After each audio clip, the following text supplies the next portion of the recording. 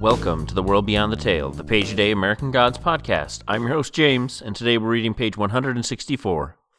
"Excuse me," says Selim, "but can you perhaps call Mr. Blanding and tell him I am still waiting?" She looks up at him as if surprised to see he is still there, as if they had not been sitting 5 feet apart for 2.5 hours. "He's at lunch," she says. "He'd had Dudge." Selim knows deep down in his gut, that Blanding was the man with the unlit cigar. When will he be back? She shrugs, takes a bite of her sandwich. "He's busy with appointments for the rest of the day," she says. "He'd biddy wid appointments for the red of the day." "Will he see me then when he comes back?" asks Selim. She shrugs and blows her nose. Selim is hungry, increasingly so, and frustrated and powerless. At 3 o'clock, the woman looks at him and says, "He won't be coming back." "Excuse?" "Bitter badig. He won't be coming back today." "Can I make an appointment for tomorrow?" She wipes her nose. "You have to telephone. Appointments only by telephone." "I see," said Selim, and then he smiles. A salesman, Fouad had told him many times before he left Muscat, is naked in America without his smile. "Tomorrow I will telephone," he says. He takes his sample case and he walks down the many stairs to the street, where the freezing rain is turning into sleet. Selim contemplates the long, cold walk back to the 46th Street Hotel and the weight of the sample case. Then he steps to the edge of the sidewalk and waves at every yellow cab that approaches, whether the light on top is on or off, and every cab drives past him. One of them accelerates as it passes. A wheel dives into a water-filled pothole, spraying freezing muddy water over Selim's pants and coat. For a moment he contemplates throwing himself in front of one of the lumbering cars, and then he realizes that his brother-in-law would be more concerned with the fate of the sample case than that of Selim himself, and that he would bring grief to no one but his beloved sister, Fouad's wife, for Selim had always been an embarrassment to his father, and that's our page. When Selim inquires if the receptionist can call Mr. Blanding, there's an unfamiliar surname there. Blanding appears to come from west of Yorkshire, England. It goes back to at least the 10th century in the form of Bland or Blands.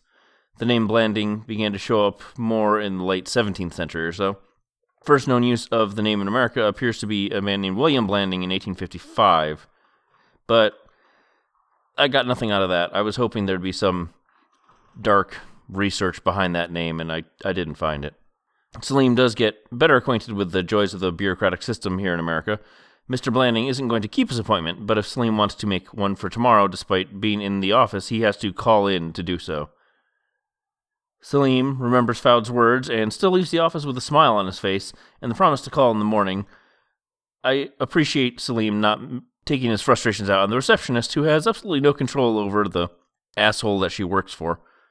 Then Selim is drenched with icy cold water and considers throwing himself in front of a cab before realizing that it would be a useless gesture because Fouad wouldn't care as much about Selim as he would the sample case of crap. Selim then realizes the only person who would mourn him would be his sister, who is not named anywhere in this story. I was curious because he says his beloved sister, but yet we don't ever get him thinking about her by name. And I was trying to figure out what this was. I think it's more a reflection of his culture, but I also don't know enough about his culture to make that assumption. I poked around a bit, though.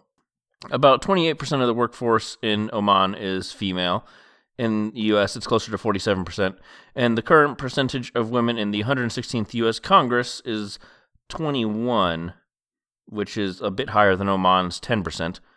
Oman did begin a new age of gender integration in the early 1970s, and things have been improving over the decades, though pretty slowly.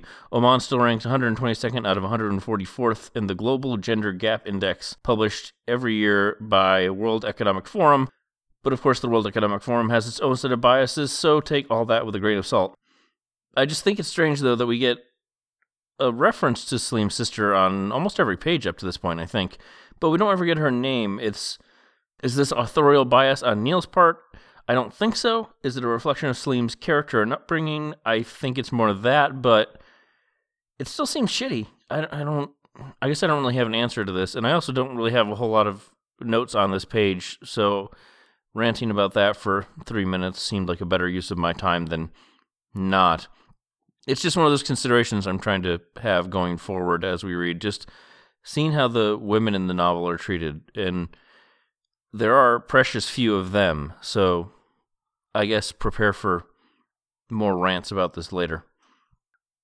Get in touch with the show at theworldbeyondthetale@gmail.com and on Twitter @worldbeyondpod. Thank you to Julian Granganage for his version of St. James Infirmary Blues, which we use as our theme. And thank you for listening. I'll be back tomorrow with another page, and remember, only the gods are real.